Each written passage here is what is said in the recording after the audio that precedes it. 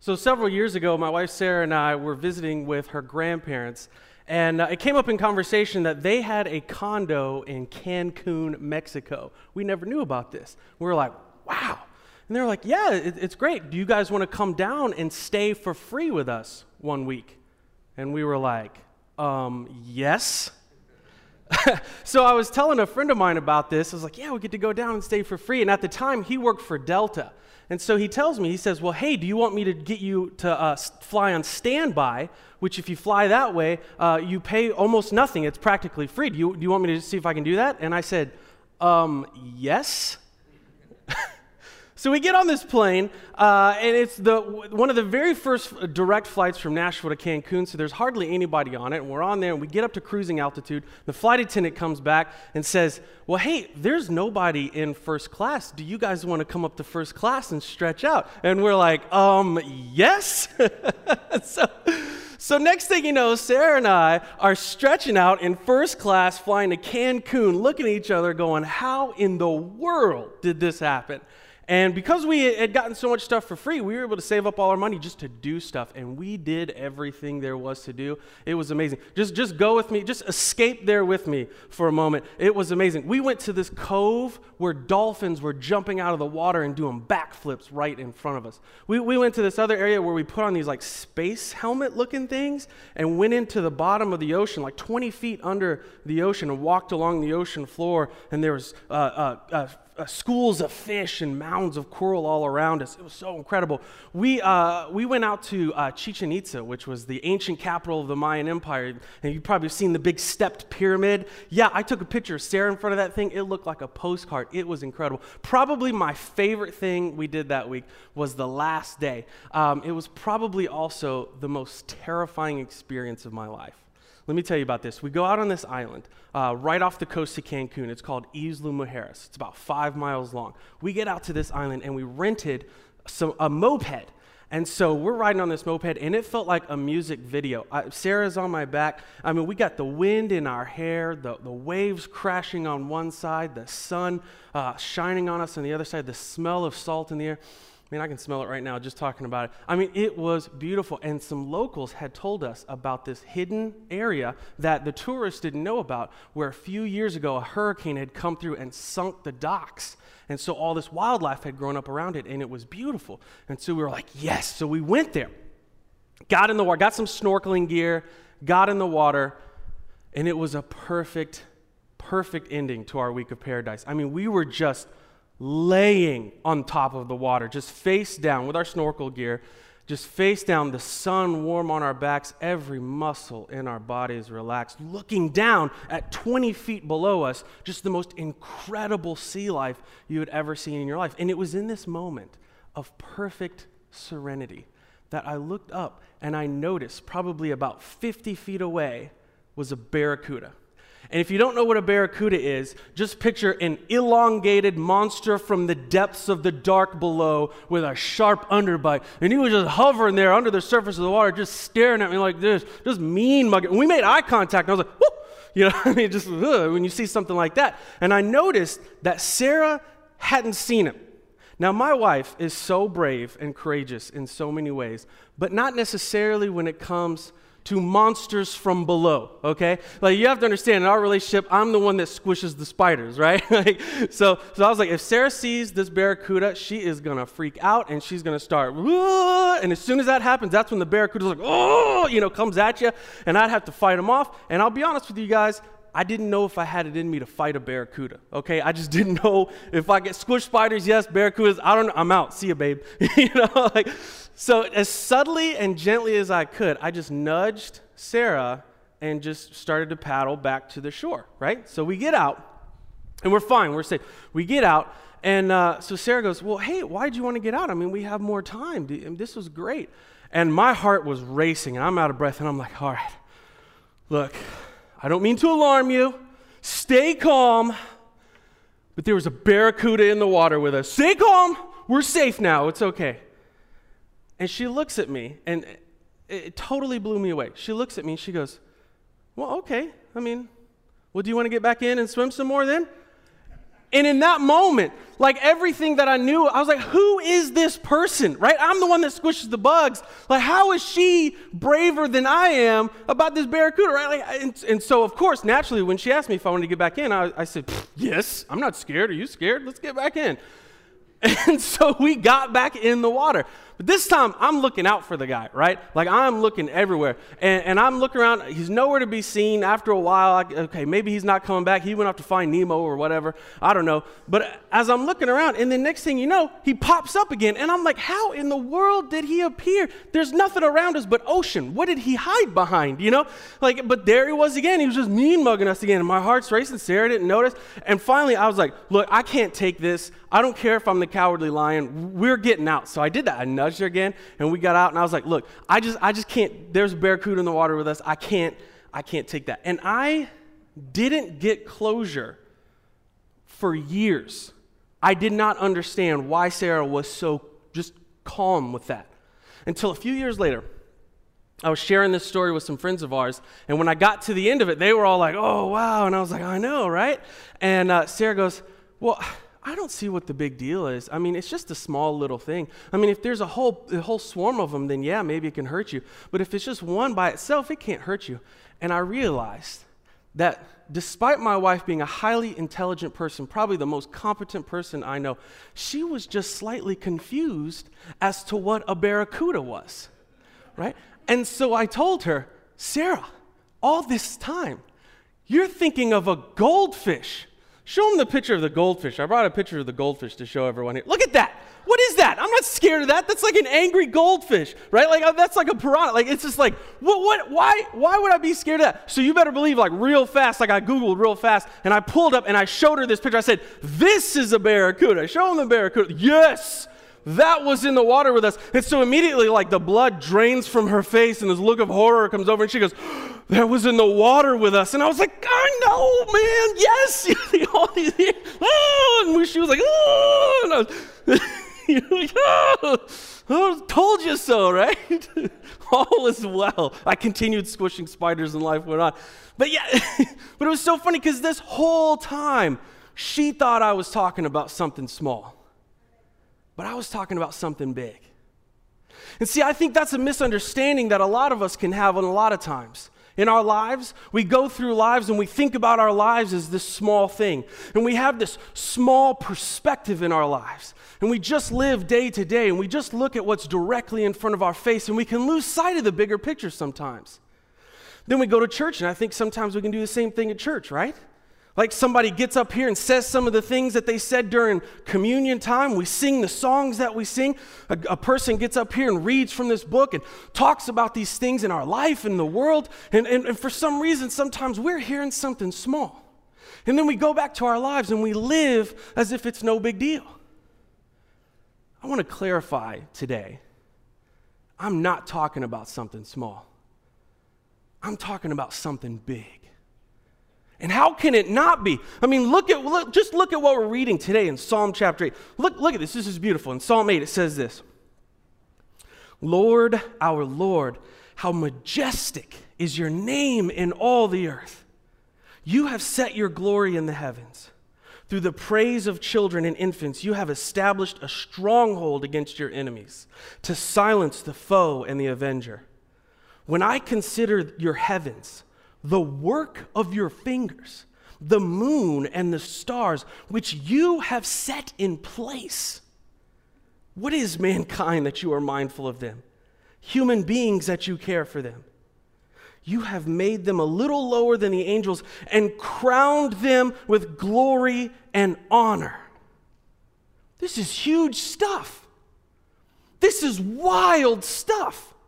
I mean, this is crazy. And then when you get to the New Testament and they start talking about Jesus, it gets even crazier. In one of his biographies, the book of John, the very first thing that we learn about Jesus, the very first thing we read about, this is how John opens up in chapter 1. It says this, in the beginning was the Word, and the Word was with God, and the Word was God. He was with God in the beginning. Through him all things were made. Without him nothing was made that has been made. In him was life, and that life was the light of all mankind. The light shines in the darkness, and the darkness has not overcome it. He was in the world, and though the world was made through him, the world did not recognize him. He came to that which was his own, but his own did not receive him. Yet to all who did receive him, to those who believed in his name, he gave the right to become children of God. Children born not of natural descent, nor of a decision or a husband's will, but born of God. The Word became flesh and made his dwelling among us. We have seen his glory, the glory of the one and only Son who came from the Father, full of grace and truth. Whoa. I mean, can we just pause for a moment and think about that? I mean, maybe you're sitting here and you're like, yeah, I heard that. No, hold on a second, man. We can't just say, yeah, I know this stuff. Of course, you've probably heard this before, but wait a second. This stuff is crazy. I mean, this is why when we take a step back and look at what we're really reading here, man, if this stuff is true, this is the biggest thing in the universe. I mean, take a step back and look at what we're reading here. We're talking about an infinite, unfathomable being, far beyond what we could even begin to comprehend. We could only use words like holy and pure and perfect and love. We're talking about a cosmic creator who created all things, who wrote the laws of physics, who ignited countless stars, who clumped together an unknowable number of planets, who put those together and spun 100 billion galaxies out into the void. And in one of those galaxies, around one of those stars, on one of those planets, he sparked life. He designed our DNA. He molded us into his image. He created us to be like us. And not only does he notice us, but he knows us, and he loves us, and he has crowned us with glory. But we have decided to turn away from him. We've sinned against that. We've decided we don't want that. We've separated ourselves from our perfect God. We've separated ourselves from the source of life. And so God looks down on this world, and he sees our brokenness and sees our hurt and sees our self-inflicted suffering. And he loves us so intensely that he begins this plan to save us, this plan to restore us, that he works throughout all of human history to teach us and to fix us. And it involves him revealing himself to us and then becoming one of us. And he lived here. He walked on this earth. He talked to people. He showed us how to live and showed us who he is. And this plan culminated in him taking on our sins and dying on the cross to destroy our sins. And now he offers us his grace, this free gift of complete forgiveness that he offers to everyone so that we can be reunited with him. We can be adopted into his family. We can have this lifelong journey that transforms us, that ends with life after death for eternity. What? Man, that is not something small. If that is true, that is the biggest thing in the universe. Man, we can't just gloss over that. We can't just be, yeah, I get it. No, hold on a second. We can't just gloss over that. Or when we come to church and I hear people say, man, church is nothing about following the rules. That's what we talk about at church, is follow the rules so you can get to heaven, right? Or the Bible is just a book of rules. Really? Rules? That's all you see when you read the Bible? That's all you hear at church? Is behavior change? Man, that's missing the most important part here. That'd be like if you had a teenage daughter and she came home and she's telling you about her new boyfriend, you know, and she's, oh, tell me about this guy. And she's like, oh, he's so wonderful. He's the quarterback of the football team, and he's friends with everyone, and he makes straight A's, and he sells drugs, and he volunteers with the homeless. If you were that parent, you'd be like, wait, hold on a second. Did you just say your boyfriend is a drug dealer? Well, yeah, but it's no big deal. No, that is a big deal. Like, that's the most important part. No, we're not doing that, right? But isn't that what we do sometimes at church? Isn't that what we do sometimes with the Bible? I mean, look at Psalm 8 and in John 1 and throughout the Bible. Man, if this stuff is true, it's the biggest thing in the universe. If this is true, there is nothing bigger than this. There's nothing more important than this. There's nothing more amazing than this. When we understand God's might and experience His love and encounter the reality of God through Jesus, it changes you. It changes your worldview, and it changes your life, and it changes how we look at ourselves, and it changes how we look at the world. You can't see things the same way after you accept this reality. You can't see your struggles the same way. You can't see your enemies the same way. You can't see our own plans and my own ambitions the same way. You can't see your life the same way. You can't see your death the same way. If this is true, this changes everything. Everything. So is it true? I mean, you've heard this before though, right? Do you believe this stuff? You're one of those people that has come up here and said, I believe that Jesus is the Christ, the Son of the living God, and my Lord and Savior. And you were baptized in response to that? Because maybe there's some of us here and we're like, well, I don't know. I don't believe. I don't believe that's real. There's people in the world, they just don't believe that's real, right? Like what I just said is just fantasy. Well, I don't believe that's, maybe you're one of them. You know what? I like the moral teachings, but I just don't believe in that other stuff. Man, I would just challenge you today. And I think that's okay, man. Just be honest about that. We can be honest about it. We're not going to burn anybody at the stake. We don't do that anymore, right? Christians have gotten over that, right? Well, we can be honest about that, but I would just challenge you to be open to the possibility that maybe the universe is more than just what we can see and measure. Maybe there's more going on here. And just ask questions and seek truth. But be honest about it though, right? Like we got to be honest about it. We can't sit there and say, well, I'll only believe in God if I agree with what He says. Wait a minute. That doesn't make any sense if I agree with what He says. Like if He's God and I disagree with Him on something, then I'm wrong and He's right. That has nothing to do with whether or not He exists, right? Like that, if He is God, then He's smarter than I am. It's intellectually dishonest to say I reject the reality of God because I don't like what He has to say or what His followers have to say. No, that has nothing to do with whether or not God exists. I would just challenge you to be open to that possibility. Maybe you're in here and you're like, well, I don't know. Or maybe I believe in some of it. I don't know if I believe in all of that, though.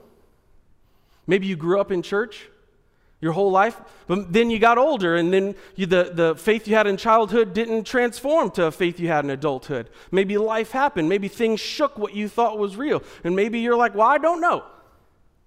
Well, let's be honest about that too. Man, we can be honest about that. Man, don't feel like you have to fake it. Don't feel like you have to go through the motions. Man, we don't need any more of that, right? The church doesn't need more of people who don't really believe in Jesus but feel compelled to go through the motions. We got enough of that already. We don't need it. We can be honest here and just say, look, man, I'm real. I just don't know.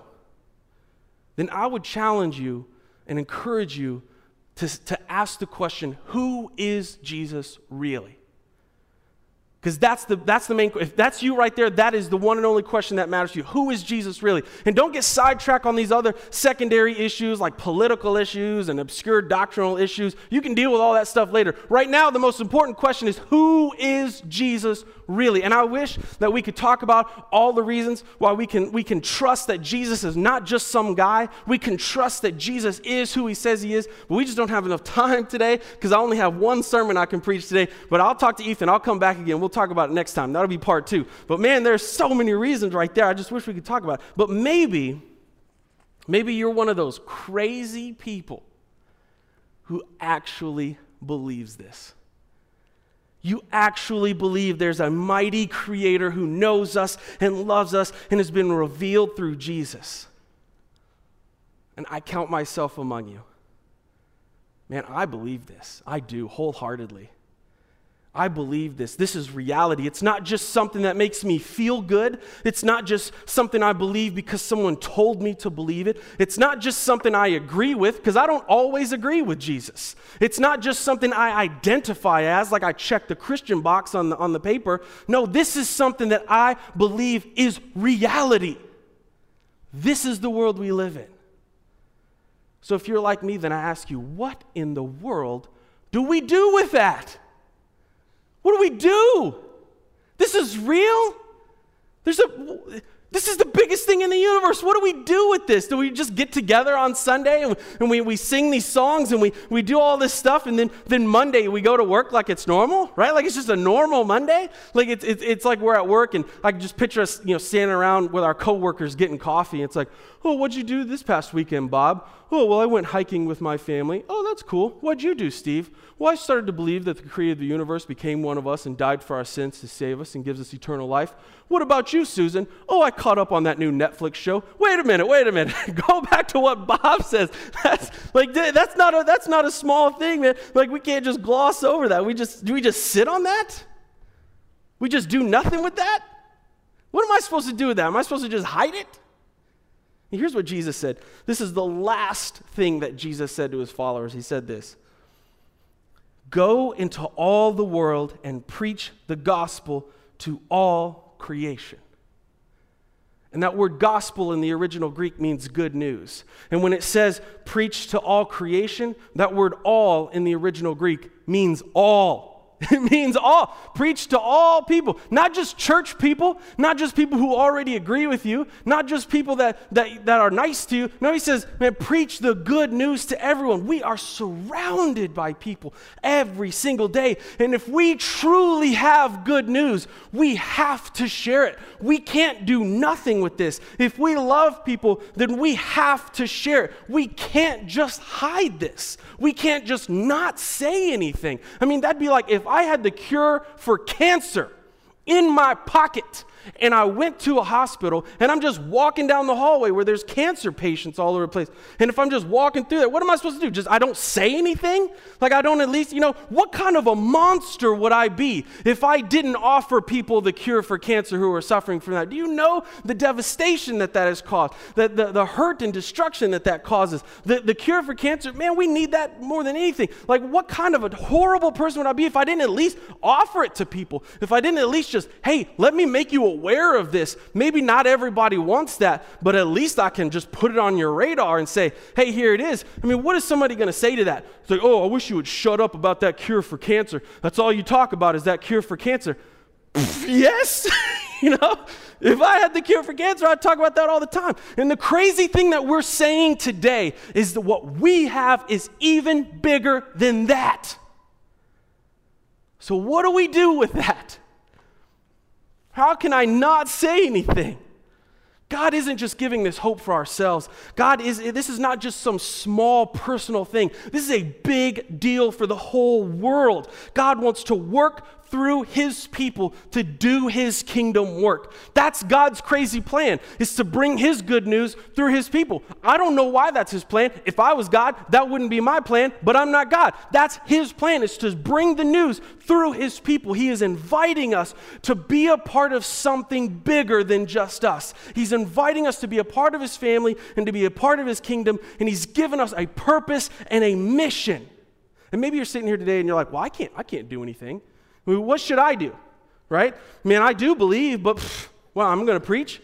I remember when I first came to faith. That was what brought me to faith, this message. That's why I chose Psalm 8 today. I realized, man, I really do believe this. Why am I not doing it? How does this means something for my life. That means I live different now, and my priorities are different now, and what I value and what is important to me is different now. And I remember saying that to God. God, I really do believe this. What should I do? I mean, what can I do? As long as it's not public speaking.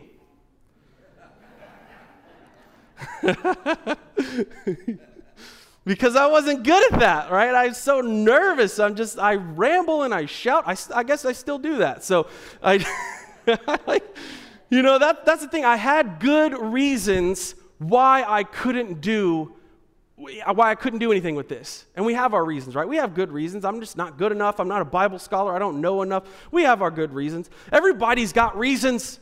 Everybody in the Bible has reasons. Oh, no, thank you, God. Abraham. When God calls Abraham And he's calling him to leave his home behind and go into the lands of unknown. And Abraham says, oh, no, thank you, God. I can't do that. I know you have big plans for my descendants and your kingdom and all, but I can't do that. No, thank you. The way that God responds to this is so powerful. Look at what God says here. In Genesis chapter 15, he says this.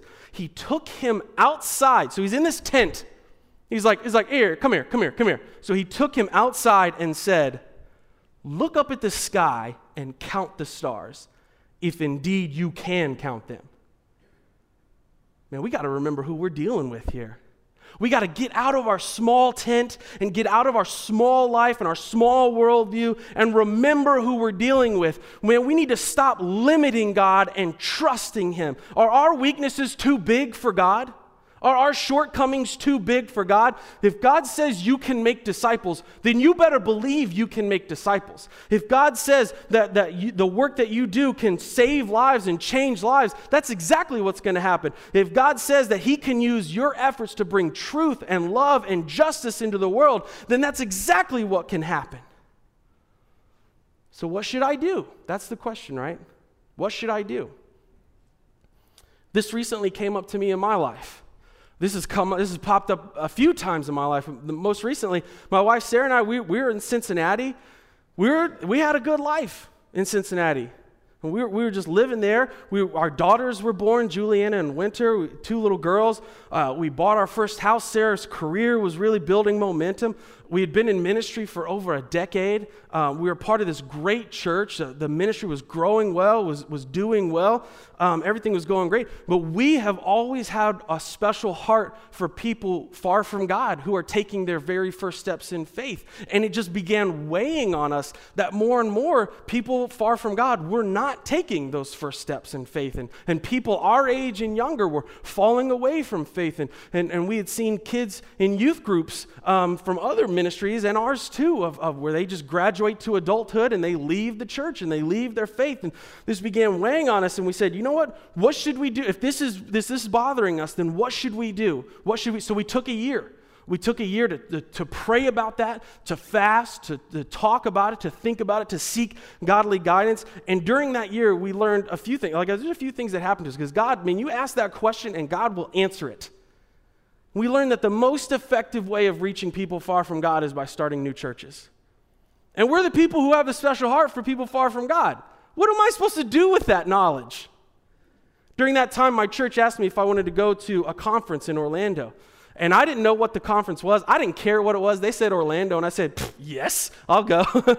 And so they sent me down to this conference. It turned out to be a church planting conference where I learned a lot about church planting. I met with church planters, and I heard about what they were doing and what God was doing in their ministries. And man, there was something resonating with me. There was something there. Meanwhile, in our hometown in Nashville, we see what's going on in that city. We see how that city was changing and growing. We saw it from our friends and family. And then we started reading about it in the news, how recently Nashville's become one of the fastest growing cities in America. It's grown by over 100 people every single day. Over the next 10 years, they're expecting 1 million new people. Like, it's supposed to grow by 1 million people. That just blows me away. And most of these people are coming from San Francisco. They're coming from Los Angeles. They're coming from Chicago. This is the actual stats and figures. They're coming from places where they have no church background. They have no understanding of Jesus. And then they leave their friends and family behind and move here for their job. And then they don't have anybody. And we're like, well, what do we do with that? We felt called to go there and start a new church for people who didn't have a church. But we didn't want to do that. We had good reasons not to do that. I can't do that. No, thank you. What am I going to? I'm going to quit. We're going to quit our jobs and leave our steady paychecks, and we'd have to fundraise every dollar and live like missionaries. We'd step into the unknown and not know if anybody's going to come alongside us and work with this and this. We didn't know what was going to happen. We felt that calling, but we didn't want to. So we contacted this church planting organization. They're like this organization called Stadia. They're like the experts at church planting.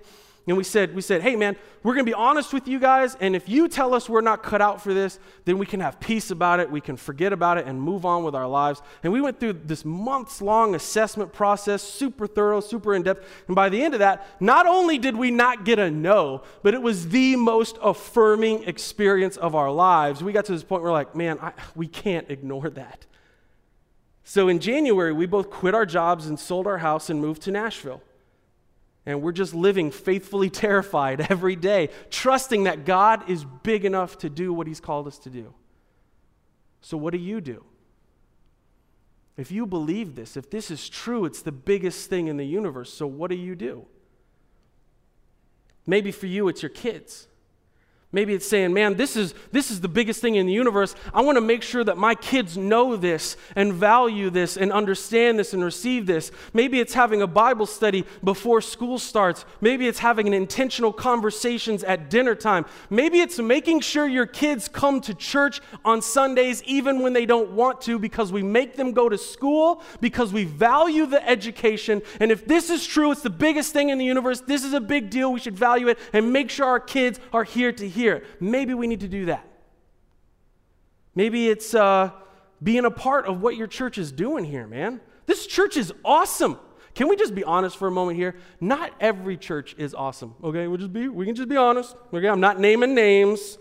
Not every church is awesome, but this is an awesome church. There are so many great people here doing great things. The kingdom is happening here, and maybe you need to be an active part of that. Not just attending, although I'm so glad you're here, but saying, man, what can I do? Maybe it's talking to Ethan or talking to someone else on staff, saying, what can I do? How can I be a part of this? How can I serve? How can I be a part of this? Maybe it's actively looking for opportunities to have conversations with your neighbors, with your coworkers, with your friends, with anyone in your bubble. And I don't mean, I mean like looking for God to open the door. I don't mean like kicking the door down and busting in like the SWAT team. We don't have to force a conversation, but man, people will want to talk to us about these things. I mean, seriously, I think we'd be surprised how many people are hungry for something bigger in life. Maybe that is just maybe it's just inviting someone to a place where they can meet Jesus for themselves. Maybe it's just that. Maybe it's trusting that God is big enough that he can help you overcome that sin or overcome that habit or overcome that addiction that you've been struggling with. Maybe it's pursuing a faith and a relationship with our Creator and committing to being here on Sundays. Maybe it's carving out time in your busy life for prayer because this is a big deal. Maybe it's stepping out there and joining a group because we need to be surrounded by others to push us forward. Maybe it's financially supporting the Nashville Project. I don't know. Maybe that's everyone. Just something to think about. I'm just putting that out there, right? But in all seriousness, maybe it's something crazy like moving to Nashville and being a part of this with us. Maybe it is. Man, I want to encourage you, as you're going through your busy week, to remember what huge truth that we have here. And to live in response, to have a bigger perspective, and to always be asking, what should I do with that? And then when God opens that door, have the courage to walk through it. Because this is not something small. This is something big. So let's pray. God, thank you so much for your grace. That you would even hear us right now, that you would even pay attention to us right now is mind-blowing. Lord, thank you for giving us value.